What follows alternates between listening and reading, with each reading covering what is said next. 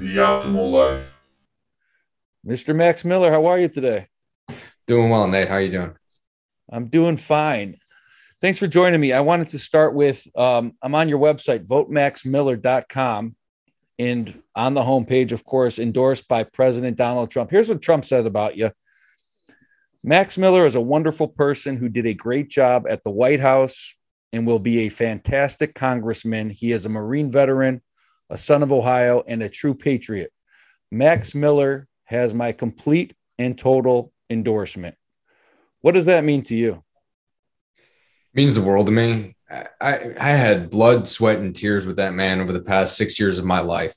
And, starting out with him in February 2016, I started off at the very, very bottom. And, I was able to climb, up the ladder and through the ranks because of hard work, dedication, and loyalty. And he saw that. And this cycle, when we had discussions about, potentially if I was going to seek public office, he looked at me and he was like, I'm gonna back you. I'm gonna endorse you because look what you've done over the course of the last 6 years for me, but not just for me, but for the American people in the country. And he put it in that type of perspective. And when he said that to me, it hit me like a ton of bricks. And it wasn't just, you're never just serving one person when you work in the administration. You're serving every single American within our country and ones overseas who may be stationed somewhere, whether in a uniform or at the State Department or another federal agency that may be overseas. But his endorsement, and I don't think anyone can argue this, is it's the most powerful political endorsement politics has ever seen. I mean, when that man, especially in the state of Ohio, once he decides to back you fully, I mean, you have seen what it has done to the trajectory of some people. Now, for me, for example, I put in a lot of hard work in this campaign and, same thing. But, his endorsement, it did help. You cannot deny that. And it also helped JD Vance. I mean, before JD was in roughly third or fourth place in some polls in second, but with the Trump endorsement, he ended up winning in a very competitive Senate primary with, I think there were 5 or 6 people left, and he won by 10 points pretty handedly. So all in all, his endorsement is great, for people who are running for office, but why it means the most to me is because I mean, he put it into perspective. It just wasn't what I was doing. It was for everyone in the country, right? Like everything that I had to do in that time, serving him, serving the American people. That's why it means so much to me. And I think his record is like 100 and, 50 something into 6. So that's a pretty good record. It's a good statistic. Oh, yeah. So as a White House aide, what exactly were you doing? What were your responsibilities? So I'd say 2.5 years into 3 years in the administration, that's 2 to 2.5 years, I was named the youngest director of advance in White House history. So what my main job was at that time is if he left the gates of the White House, whether it was for a domestic trip to, let's say, Cleveland, Ohio, I would have to manage every single aspect of that. And I'd work hand in hand with the United States Secret Service and the White House Military Office, coordinating all of his logistics, but at the same time, being responsible for his event production. So all of the events that you see, all of the rallies that that he continues to do, I was, helping plan all of that.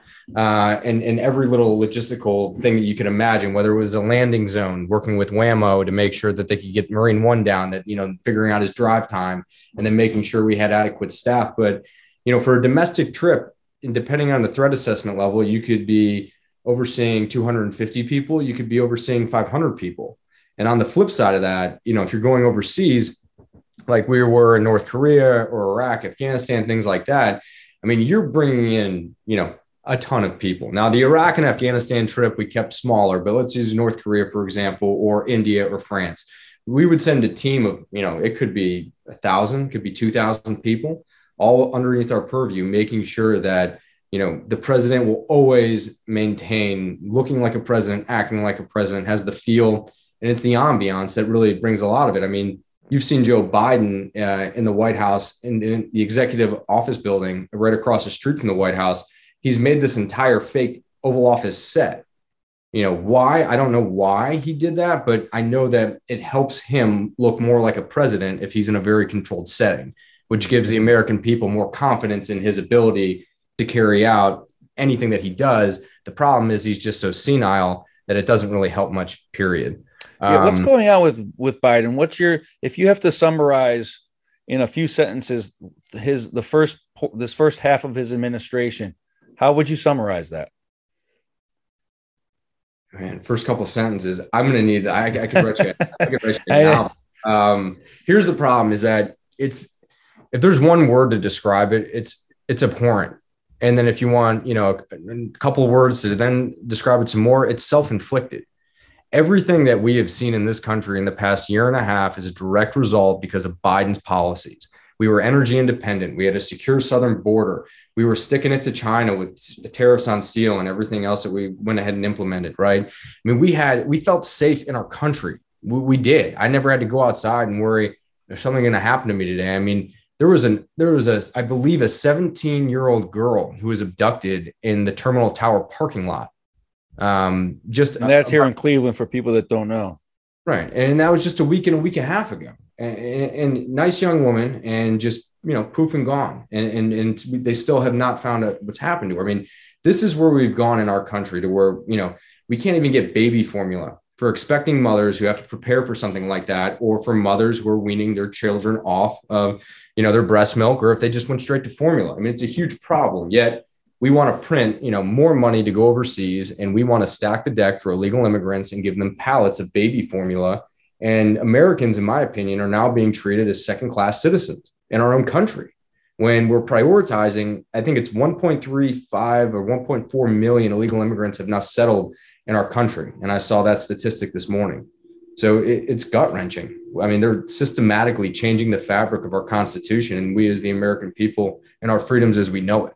How do people even afford gas? I saw gas prices at north of $8 in Los Angeles this week. That's insane. It's got to cost you $200 to fill up a sedan almost. Well, I'll tell you, think about this. I did a tour of the USS Minnesota or Minneapolis. I believe it's the USS Minneapolis. They were taking off today, parked outside Lake Erie, right by the Brown Stadium. That ship is a brand new ship. It's an attack ship that the Navy had just produced, I think, within the last year or so, a couple of years. Here's the kicker. I asked them, I said, so what is the main operating, thing that's going to feed this attack ship while you're out in sea? And he said fuel. And I said, all right. I said, well, how many gallons of fuel do you need to have a full tank in this bad boy? And he looked at me and he said, over 100,000 gallons. 100,000 gallons, right? So if we want to take that number of $8 of gasoline in California or Los Angeles, think about what the American military is now paying for gasoline because of an incompetent president who refuses to let up on, fracking, drilling. There's plenty of oil underneath our feet and off of our shores that could ease that up, that would bring down inflation probably a couple of points. What's the reason? What's his rationale, his administration's rationale for doing that, for making us more dependent? How do you justify it? What do they say? There's no other reason that I can think of that, and I'll let you know what their perspective is that I hear, but that they want to snuff everyone out of gas operated vehicles because they have been pushing this whole narrative. And what they'll tell you is that, it's only $55,000 for an electric vehicle. Well, the average salary in our district is barely above $55,000. So to go ahead and ask a normal American who's barely making ends meet to go ahead and to get an electric vehicle, which, by the way, has a lithium ion battery, which is 10 times as dirty and produced in a coal fire plant in China than anything else, which hurts our environment more so than what we were doing here in terms of drilling underneath our feet and off of our shores.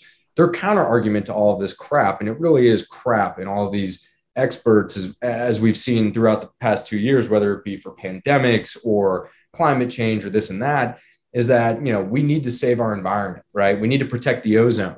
Well, look, I'm all about preserving, our environment, the world. It's the only one that we have. We're never going to get a new one, right? There's not going to be some massive exploration to outer space where we're going to go resettle everyone. That's never going to happen. So yet here we are suffering militarily, and not even militarily, but just everyday American civilians are suffering because of 8.3% inflation. We don't have energy independence. And I believe this is all done on purpose. And this whole ruse of climate change, he rejoined the Paris Climate Accords, right? I mean, he did that on day one. So that sent a very strong message to the American people of what direction he was going to go into. And I firmly believe they're doing this on purpose. Yet we have our biggest geopolitical ally in China. They just opened up 12 new coal-fired plants in the last year. how can we compete with that? Because at some point, who's going to come save us? Because we love to save everyone else when we never prioritize Americans or our country first. And that is why I decided to run for Congress. And that's why President Trump's message of America first resonates with so many people. And it's not even just Republicans anymore. It's independents and it's Democrats. And we've seen that crossover, especially in the last primary we just had about 4 weeks ago.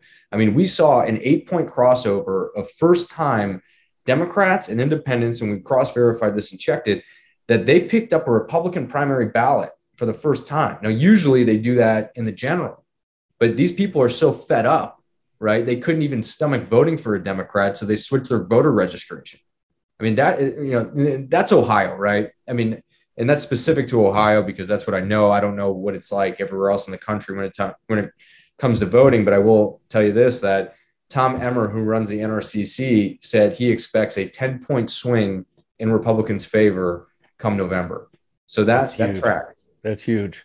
Well, we need it. This society has gone so kooky, especially from the far left side. People are just, I'm still convinced that a lot of the craziness is more of a loud minority than it is anything else. I think it's a smaller group of people, but with social media, with the internet, with all, for some reason, they're able to resonate really loud. And then that's what everyone's talking about. But when you meet people in person, when you talk to just normal people, you don't come across these crazies very often. But let me ask you a couple things. There's so many ways we can go, but a couple things. Why has our country gone this way? What is going on with this young generation, this woke narrative? What's caused that, in your opinion? Entitlement issues. I mean, these kids are now, this is how my father put it to me. And this is, and I firmly do believe this because I'm a millennial and underneath us is Gen Zs. And I served in the Marine Corps Reserves proudly. And I bring that up because I think if there was a draft today, more people would take their cell phones like this and go like this and be like, hey, mom, dad, I'm getting arrested because I don't want to go to war. Right. I mean, really, or they'd flee to Canada. That's what I firmly believe. What would happen. And my dad put it to me like this. He said, growing up, I never had everything that I wanted, right? My parents were, it was just a different generation. They were a little tougher, right? I mean, everyone back then was raised differently than where we are today. I mean, look, there's a transgender woman in Rocky River School, 6 months ago. That's how far we've come in roughly my father's 67. So let's call it 55 years. But he said, when we were younger, we always used to talk, with friends and say, when I have kids, I'm going to give them everything they've ever wanted, or I'm going to try to afford them everything that I possibly can that my parents never gave me. And I think that things in this country, especially outsourcing things to China, have made things so affordable and cheap, but yet we can spoil our children and not spend an egregious amount of money, but still get them everything that they want now. And I think that's been done. And I think all of these, kids and not kids, but I guess adults in my generation and, people younger than us, they have that sense of entitlement when you talk to them. They feel like they're owed something, right? Like, no, minimum wage should be $15. Well, have you operated a business? Do you know what it's like to sign, the front of the check, right? Because I know what it's like for you to sign the back of one, but what's it like signing the front of one, right? When you have all this overhead and everything comes together and they want, and they take, but they never give. And when they give, for the most part, it's a pretty crappy, wokey opinion on what we see today. I mean, I really feel as if this entitlement issue has just really soured, these individuals' heads. Yeah, that makes a lot of sense. You see it too with even at our business. The old school, it's just in the business world, the old school employees, there was a higher level of work ethic. Yeah. Just across the board in society, it's just a different mentality. And I totally agree with you. You mentioned the transgender thing. So what's your take on the transgender in sports, especially like the Leah Thomas, the swimmer, who was a man, became a woman, and then won the swimming meet? Is that okay? Absolutely not. It's incredibly upsetting, and I find it disgusting. And here's why. There's Leah Thomas or whatever his name is. Does he or she really feel that way? I'm sure that he or she does, right? But you are doing a detriment to women. There was one female who was cut from the NCAA swimming championships because there is a man who feels that he's a woman who's 6 foot, I don't know, 3 or 4, and weighs, $190, and his reach and his length is 2 to 3 times greater than a female, and he dusts the entire field. That is not, you have a competitive advantage physically, right? When you're born, you are born with, 1 or 2 parts, and in some cases, maybe 3, which is extremely, extremely rare in a hermaphrodite. But you are a male or a female. And I think what it's doing right now, and you said it earlier, and you hit something in your spot on, dude, that the smallest minority is always the loudest in the room. And we're seeing that with this whole transgender movement. I mean, Adidas has a commercial on TV, right? If I had a kid right now and they were plopped down in front of the television and they could understand what they were seeing, hearing, it would be a huge problem for me. I mean, we're catering to a population that was less than a quarter of a fraction of a percent. And now it's ballooned to, I think over 20% of people now identify as something other than a male or female in our country. Why? Because we've made it socially acceptable for people to go around. I mean, I'll tell you what, Emily and I were driving around. I think we were in Westlake. We were at Crocker Park, and we were going there for lunch. And there was a full man, a large man dressed in a pink dress walking around.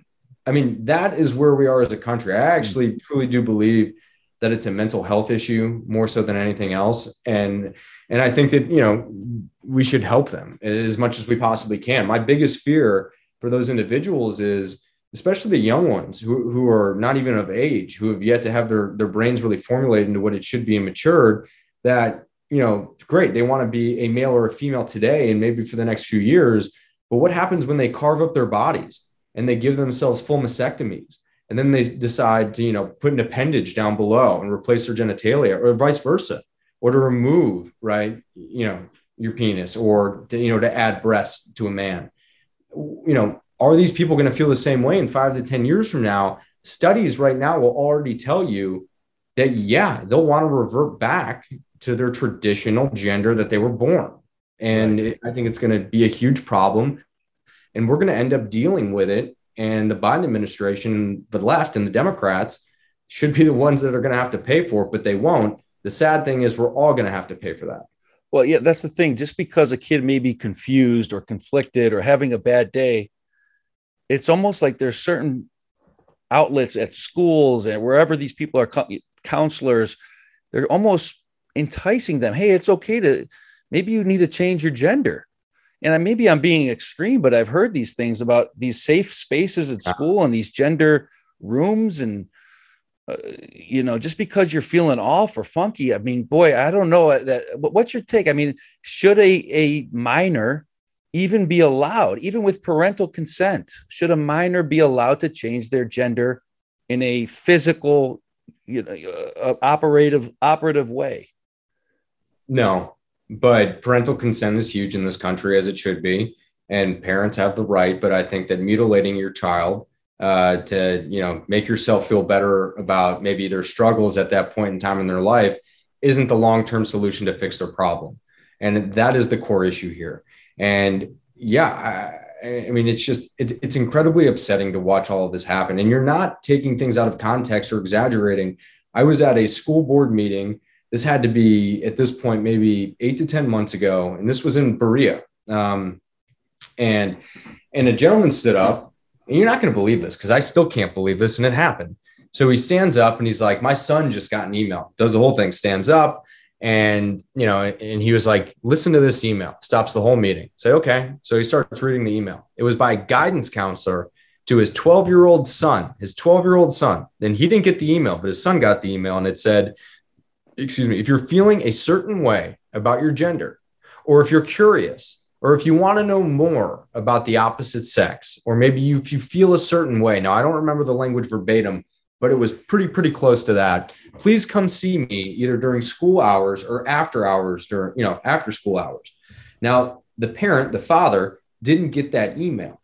And I can tell you that when I went to Shaker Heights High School and I was 13 years old, and if there was a PG-13 movie on, I still had to go get a permission slip to get my parents to sign it just so I could watch it. And look, I graduated in 2007. It's 2022. That wasn't that long ago. I mean, we're talking about a timeline here within 15, 16 years. It's not much, maybe a little longer, but yeah. It's interesting. Parental consent is so important when various groups of people want it to be. Yet when they don't want the parents involved and they want to circumvent, they just say, forget the parental, we're going to go right to the student. So it's almost just caters to this certain situation. It's very contradictory almost in a way. That's right out of the Democrats' playbook. They're all hypocrites. And it's not, and I'm not saying that they're bad people. Look, there's plenty of Democrats I like, and there are some that I know that I'm going to be able to work with and get great things accomplished in legislation for this country, being bipartisan. But when you're dealing with, the woke left and the progressive left, these people who, are emboldened to go ahead and tell you how you should raise your children and how teachers should be raising your children and molding them. What are you molding our kids into? Right? Because that is a parent's job. It is my job. It is your job, Nate, right? If we have kids, that we mold those children into almost images of us, but better images of us. We always want our kids to be better than who we are. And what they're taking away from parents right now by go ahead and circumventing the system, because it's not wrong if they do it. It's only wrong if we do it. It's okay. It's the same thing with abortion, right? Well, now we're terrible people because, Roe v. Wade is now going to be overturned. Well, the Supreme Court has made that ruling and it leaked, and there's nothing that can be done about it.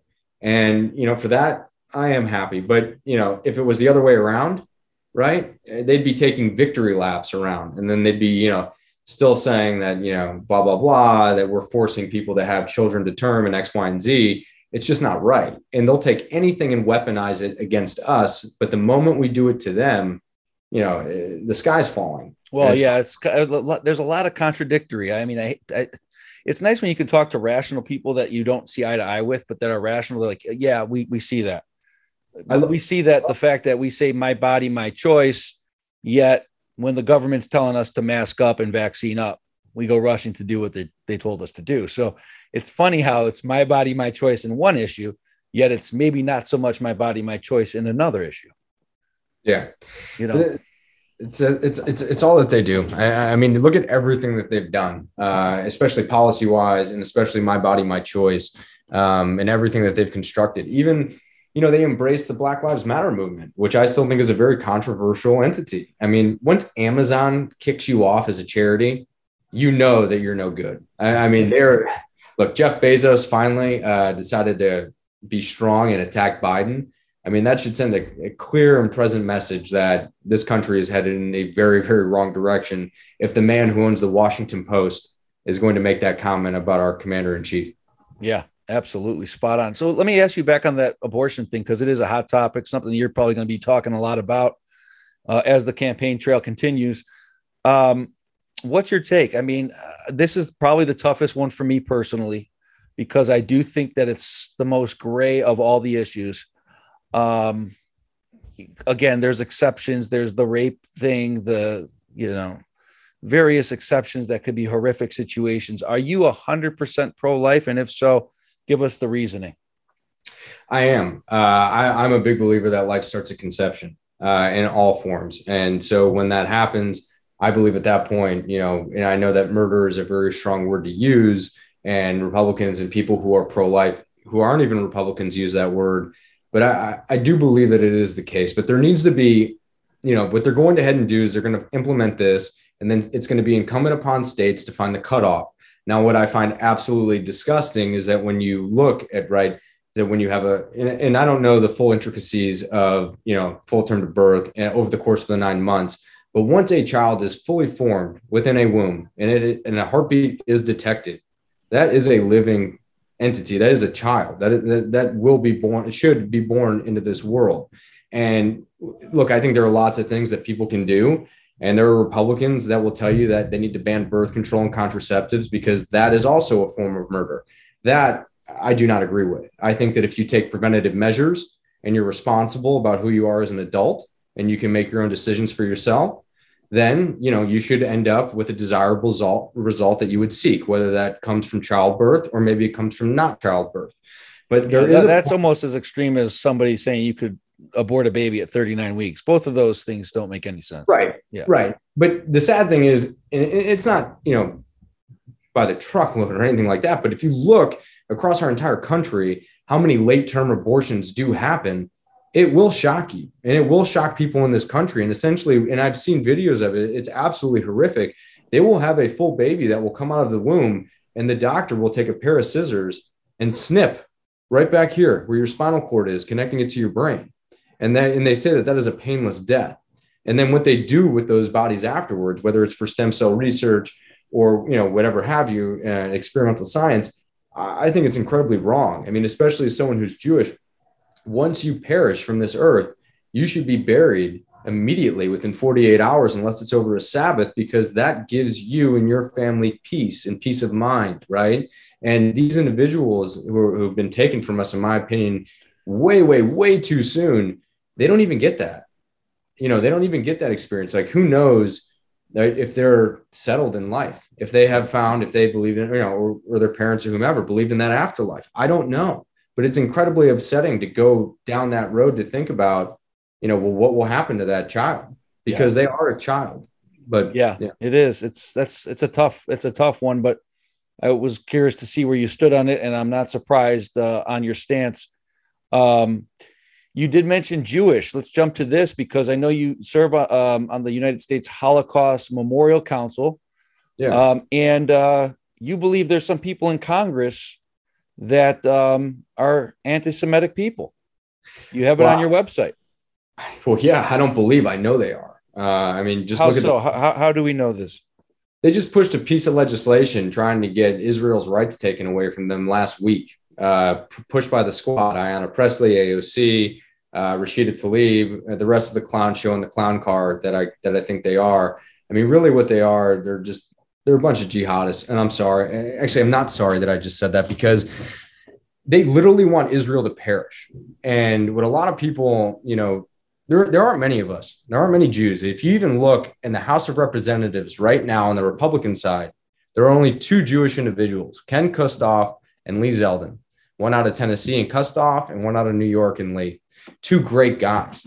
But there's not many of us. And throughout the years, look what's happened to us. We have constantly been abused. We've constantly been subjected to slavery. And most recently, we were subjected to genocide, a full-on genocide where 6 million of our people were taken from us and just murdered for no reason, because Hitler needed a scapegoat to start his war. And as someone who feels very, very strongly about this, every Jew should own a weapon, and every Jew should be proud of who they are and where they come from, because it can happen again. And we're seeing it now in the streets of New York City, an anti-Semitic rhetoric that is on the idiot box, on the TVs, on the computers, on your cell phones, saying, crazy thing about Jewish people in Israel, and how Israelis are a bunch of terrorists, and Palestine should be erected as a state. This is all nonsense. This had already been settled in 1948. Let's move on. I mean, there will be no two-state solution. That will never work. When you're in Congress and you're sitting there across from AOC, Ilhan Omar, and several of these others that you call them, the Clown Pact or whatever, I mean, how do you get anything done with them? With people like that, I feel like you can make a good faith effort and really honestly try. But what they fundamentally believe is not what the majority of Americans believe. And that's the disconnect, is that you have a small group of people, and you said it earlier, that control the narrative, right? I mean, the progressive left in that party, in the Democrat Party, they've taken over the entire party right now. I mean, they're all viewed as progressive left. There's a couple moderate Democrats, and everyone will say, well, yeah, Joe Manchin and Kristen Sinema. And I completely agree. And I think they're more Republican than they are Democrats, or they're actually just sound, common sense, rational people. It could just be that, right? Right. I mean, it's probably more so that, but make a good faith effort. But really, I mean, just what I would like to know is I'd like to sit down with them and across, just like we're doing here, and just ask them why they feel the way that they do. Why are Israel? Do you think that they would admit to you that if you said, I believe you're anti-Semitic, do you think that they would agree with that? No, but deep down, yeah. I don't think they'd ever say it publicly, because, I mean, that would destroy their image. That would destroy their whole thing. And it would ruin their reputation by just saying, you're a racist, or, you're an anti-Semite. but deep down, they feel those things. They believe those things. They wouldn't be pushing these pieces of legislation if they didn't actually fundamentally believe that the state of Israel shouldn't exist. And that's where they're going with this entire thing. I mean, they have made it very clear their feelings on the state of Israel and the Jewish people. But here's the problem. Jewish people enable them to do what they do. Yes, I totally agree with that. Yeah. More well, look at and to take it one step further, sorry to cut you off here. No, you're fine. To piggyback off of what you just said, I mean, look at the guys like Bernie Sanders. Yeah. Who's a Jewish, but such a denier, such an anti-Israel type figure. Yeah, because he's a self-hating Jew, Nate. That's what these people are.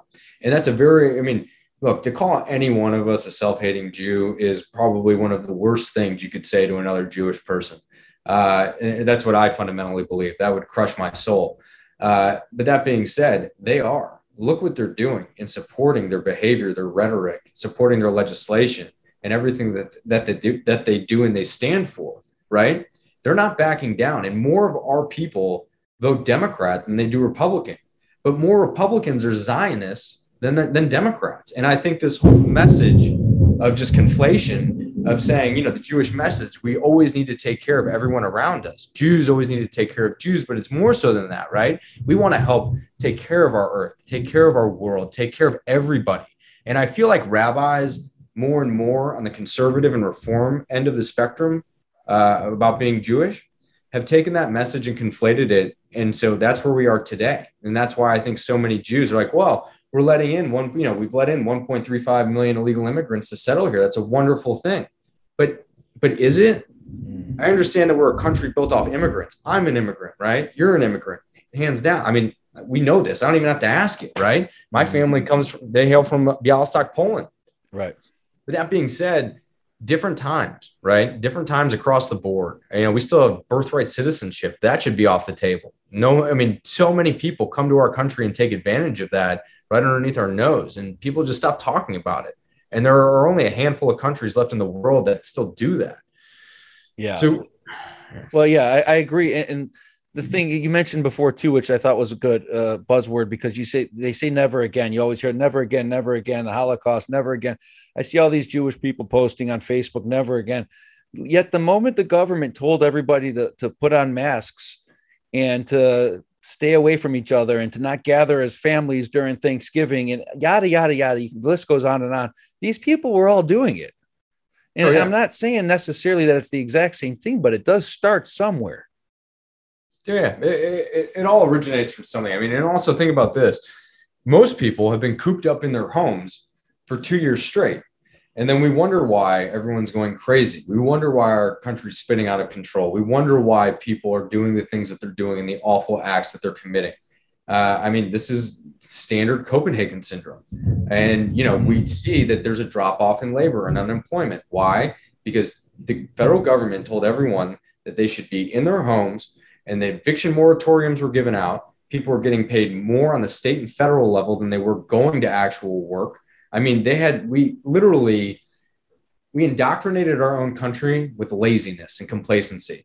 And that has only made the entitlement issue that much worse, right? Well, pay me and I'm working from home on my computer, right? Like, you got to go in person, and enough of this. And that is why people don't want to go out and work, because they're getting paid more to sit on their butts at home than they are to go make a living and to really just feel good about themselves and contribute to society.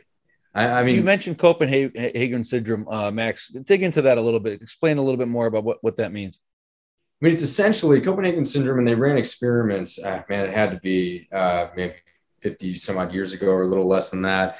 But basically what happens is when you are in one place for so long, it doesn't matter if it's a 6x8 jail cell or you're locked up in a beautiful, 2,500 square foot home, that if you spend so much time disconnected from reality and other people, that you in turn actually become a little bit crazy and you start viewing things a little more abnormal than you really would. That's not based in reality, because the fact is you're not in touch with reality, right? If you're at home and you're just at home all day, 24/7, you really have no idea what's going on out there. Now you can watch the news, sure, but all news is biased, whether you watch MSNBC to Fox News to CNN to Newsmax, it doesn't matter. Everyone's got their own slant and their own bias.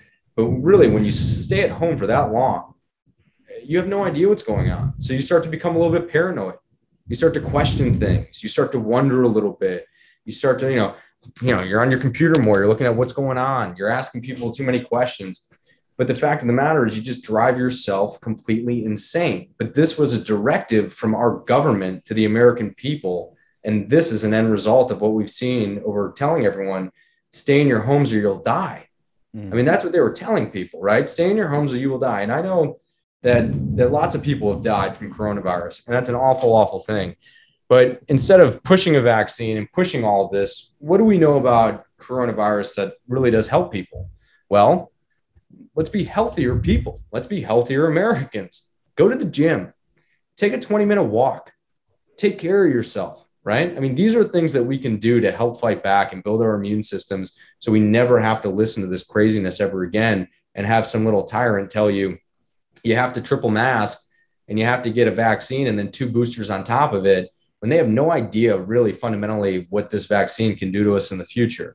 Well, now, all that being said, Nate, I took the vaccine. And I was a direct exposure to coronavirus 9 times in my time at the White House. And I never got it, not once.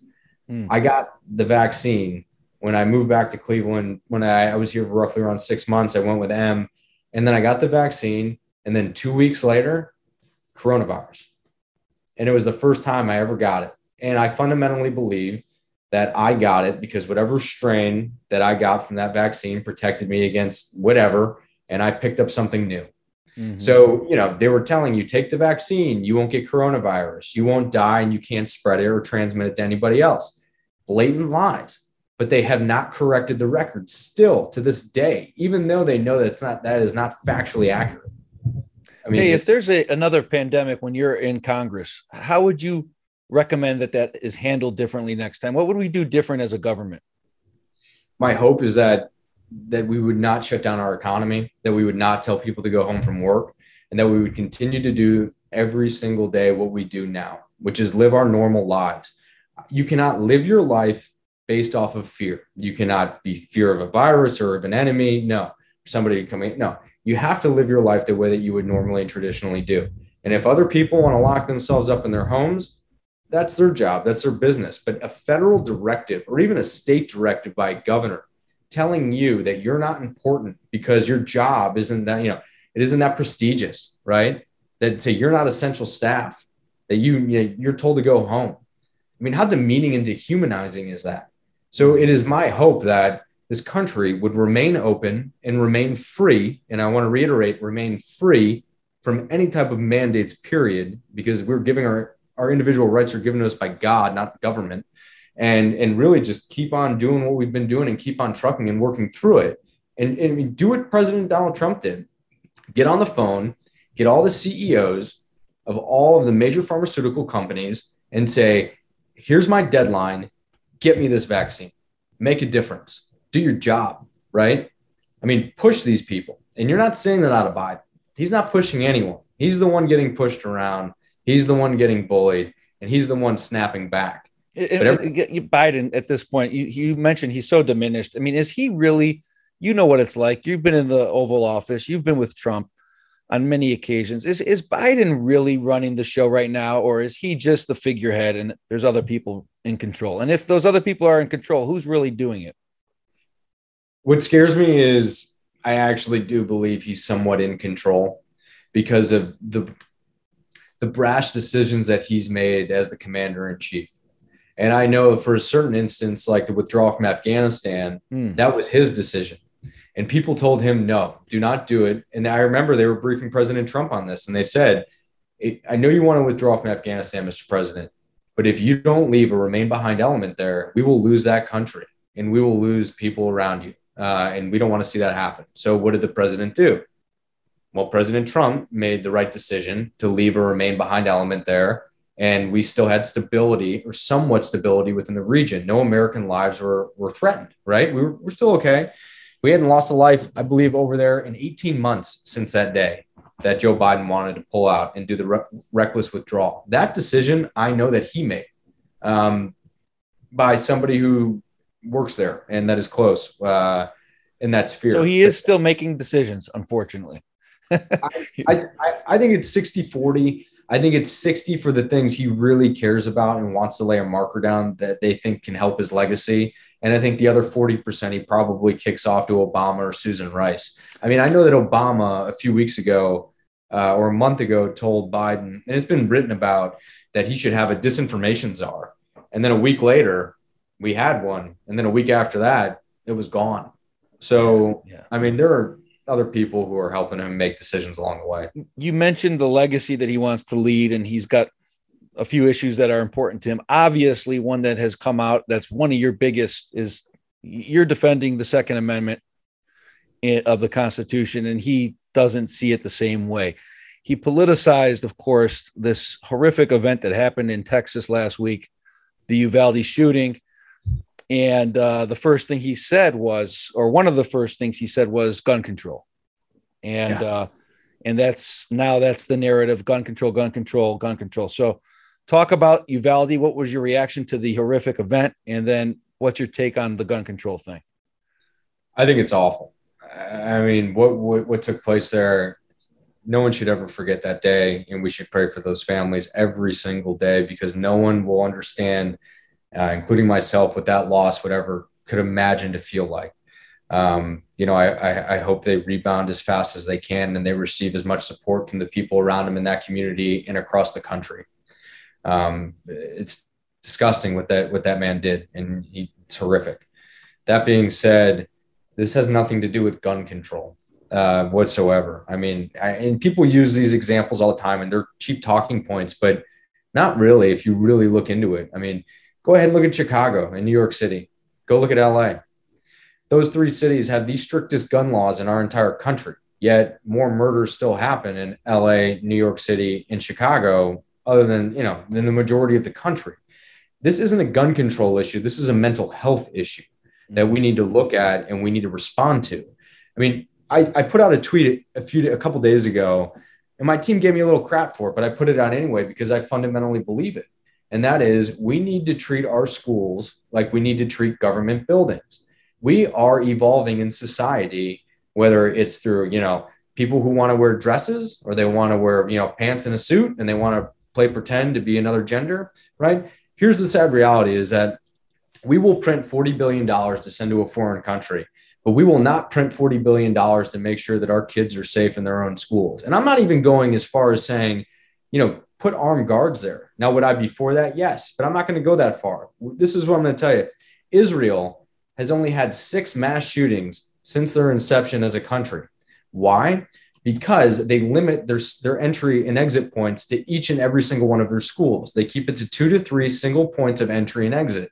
And there are multiple doors around, these schools that they have in Israel, but they're always monitored by cameras. Well, we should have the same system in place, and we should also have something in place to where if people need to evacuate, then with a hit of a button or whatever, or with a flick of a switch, all doors are now open and unlocked, and people can then evacuate in case of a fire. I mean, there are a lot of other mechanisms that we can put in place. Now, and the biggest thing is people are going to say, well, where do you plan on getting the money from? Well, the money really should be coming from the state level and not the federal level, because the Department of Education and the feds should have nothing to do with our children's education.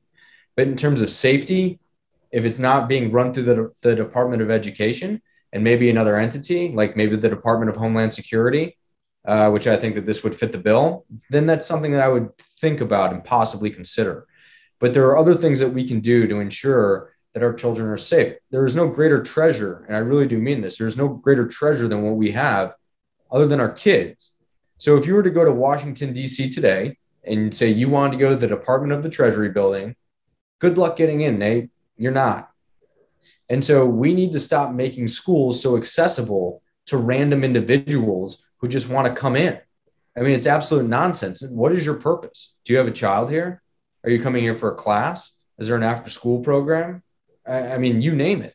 But these are the questions. We need to be vigilant about this and really take action and not just sit back. But but let me ask you, for this guy who was complete psychopathic and suicidal and homicidal, he wasn't going to answer anyone's questions. So what do you do? How do you ensure? Would you be for arming security at every single school in this country? Yes, I would be. Because even if that sick gentleman who walked up to that school in the back door, that's and it's unfortunate because that door was propped open by a teacher. But say he was coming in through the front and that door is locked as it should have been, he wouldn't have gotten into that school. There's no way he would have been hit. He would have been freaked out. And I don't care who you are. That if you never and I have never experienced this either, but I've lost friends in war and I have had friends come back from war. And what they'll tell you is there's nothing that you've ever experienced quite like a firefight. And you don't know how someone is going to react in that moment. And even just seeing the optic of an individual with a weapon while you have one can be enough to make someone turn around and go home. But once they go ahead and they do that and they commit those horrific acts, they feel as if they have no way out. And they're so committed that they try to take everyone out and themselves included. And I firmly do believe that. You mentioned the puppeteer pulling the strings, former President Obama. And this is, I have to go to your Twitter page. Speaking of Uvalde, he, for some reason, wanted to tweet about George Floyd after this horrific shooting. He said, as we grieve the children of Uvalde today, we should take time to recognize that 2 years have passed since the murder of George Floyd under the knee of a police officer. His killing stays with us all to this day, especially those who loved him. He tweeted that within a day or two of the horrific shooting. And you responded, you're a pathetic human being. Pray for the families of Uvalde. Talk about that. Yeah, he's a pathetic human being. Yeah, he really is. He doesn't care about the families of Uvalde. He doesn't care about the children that just lost their lives. He's showing you what he cares about. He cares about George Floyd. He cares about police brutality. He thinks that Black people in this country are being treated unfairly and unjust. And let me just interrupt you. I'm sorry. What is he getting out of that? Do you feel? Listen, he's a smart guy. Everything's calculated. Why would he put that tweet out? Why would it was so insensitive? Even the people on his biggest supporters, I think, were turned off. Why was he doing it? Because I don't think he's such a smart guy. I don't think he ever was. I think people like him like to tell you how smart they are, but never listen. And that was his approach as commander in chief, and that's his approach now as a civilian. But no, I don't think he was thinking. I take that back, Nate. He was thinking. There was intent there. There was 1,000% intent. He told you exactly what he cared about. And those two things aren't even correlated with one another. Not even close. You're talking about a crazy domestic terrorist, right, who goes into a school and murders children and a couple of adults. It's horrific. And then he compares it to George Floyd and the state of our country. They're not even remotely similar. So what he's telling you is, I maybe care about the children in Uvalde. I maybe care about their families and parents. But here's what I really care about.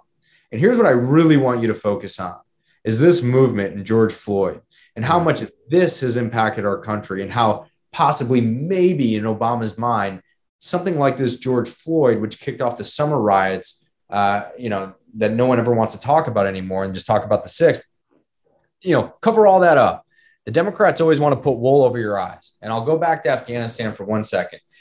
We withdraw from Afghanistan. 3 days later, everyone in our country is met with an OSHA mandate for more than people with 50 employees. Why did they do that? They didn't do that because they thought they were doing the right thing by protecting the American people. They did that to get you off of Afghanistan. Obama just did the same thing, except he redirected it, right? It's something new. Don't focus on this horrific tragedy because he knows it has nothing to do with gun control. It's a straw man argument. It's weak as it can possibly be. Focus on George Floyd because this was wrong. This was unjust in his opinion, right? And that's what his real message is. And that's what he's driving at. Yeah, I'm shocked by that. Listen, the George Floyd thing was horrific. We all know that. But the timing and insensitive nature of that tweet, I'm still baffled. I really am. And I don't think very highly of Obama. Trust me. I'm baffled. Look, you would think that a former president would have more tact and be more respectful other than to tweet that out. Now, I'm going to go ahead and put the blame on him. It's his Twitter account. I don't care if it was one of his staffers who tweeted it. There was obviously intent behind it. He has stood behind it. He has not come out with a statement apologizing for his comment that I'm aware of. So, it seems like that's his message and he's sticking to it. And there it is. Yeah. Hey, man, this has been really fascinating, extremely insightful, and I really appreciate it. Before we finish it up, last thing, um, you're running for Congress, obviously, 7th District in Ohio. You had 72%, something like that, of the vote in the primary this past May. So you destroyed the field. And here we go. So what are you planning on doing? How are you going to win this campaign? Why should the voters vote for you? And what's your long-term goal once you get to Congress? Yeah. The voters of the 7th District should look at somebody who's going to help them with the issues that we face today. Not hypothetical issues, but issues that are affecting us in terms of inflation, energy independence, feeling safe, making sure that we bring the hurt to China, and have election integrity within our country, and have a secure southern border. Those are the things that I am committed to restoring back in our country that we had just a short year and a half ago that we have lost within that time frame.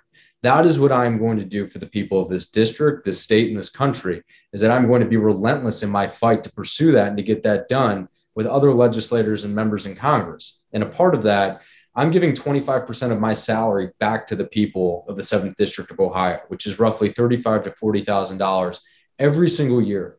I will be taking that and giving the taxpayer money back to the taxpayer. And I'm doing that because all of these people who run for office, right? They say they're going to do X, Y, and Z and sponsor X and Y legislation. They never get it done. They never truly give back.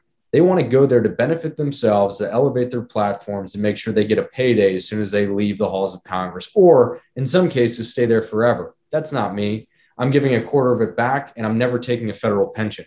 So I'm not seeking anything out of this other than to do good for the people of the 7th District. Now, I would take a look at any other member who's donated their salary. There are people who are far, far, far, far, far wealthier than I am, and that could put me in their back pocket every single day and twice on Sunday. Let's see if they give a quarter of their salary back, or half of it, or never take a federal pension. They won't, because they enjoy the lifestyle too much and how they're treated. And now moving forward, we have to unify this country. We have to bring everyone together. I mean, look, Democrats aren't bad people. Now, do some of them have warped ideology? And did we discuss that for the past 40 some odd minutes? Yeah, we did. And they do. But these things need to be worked on together. We're in a pendulum, right?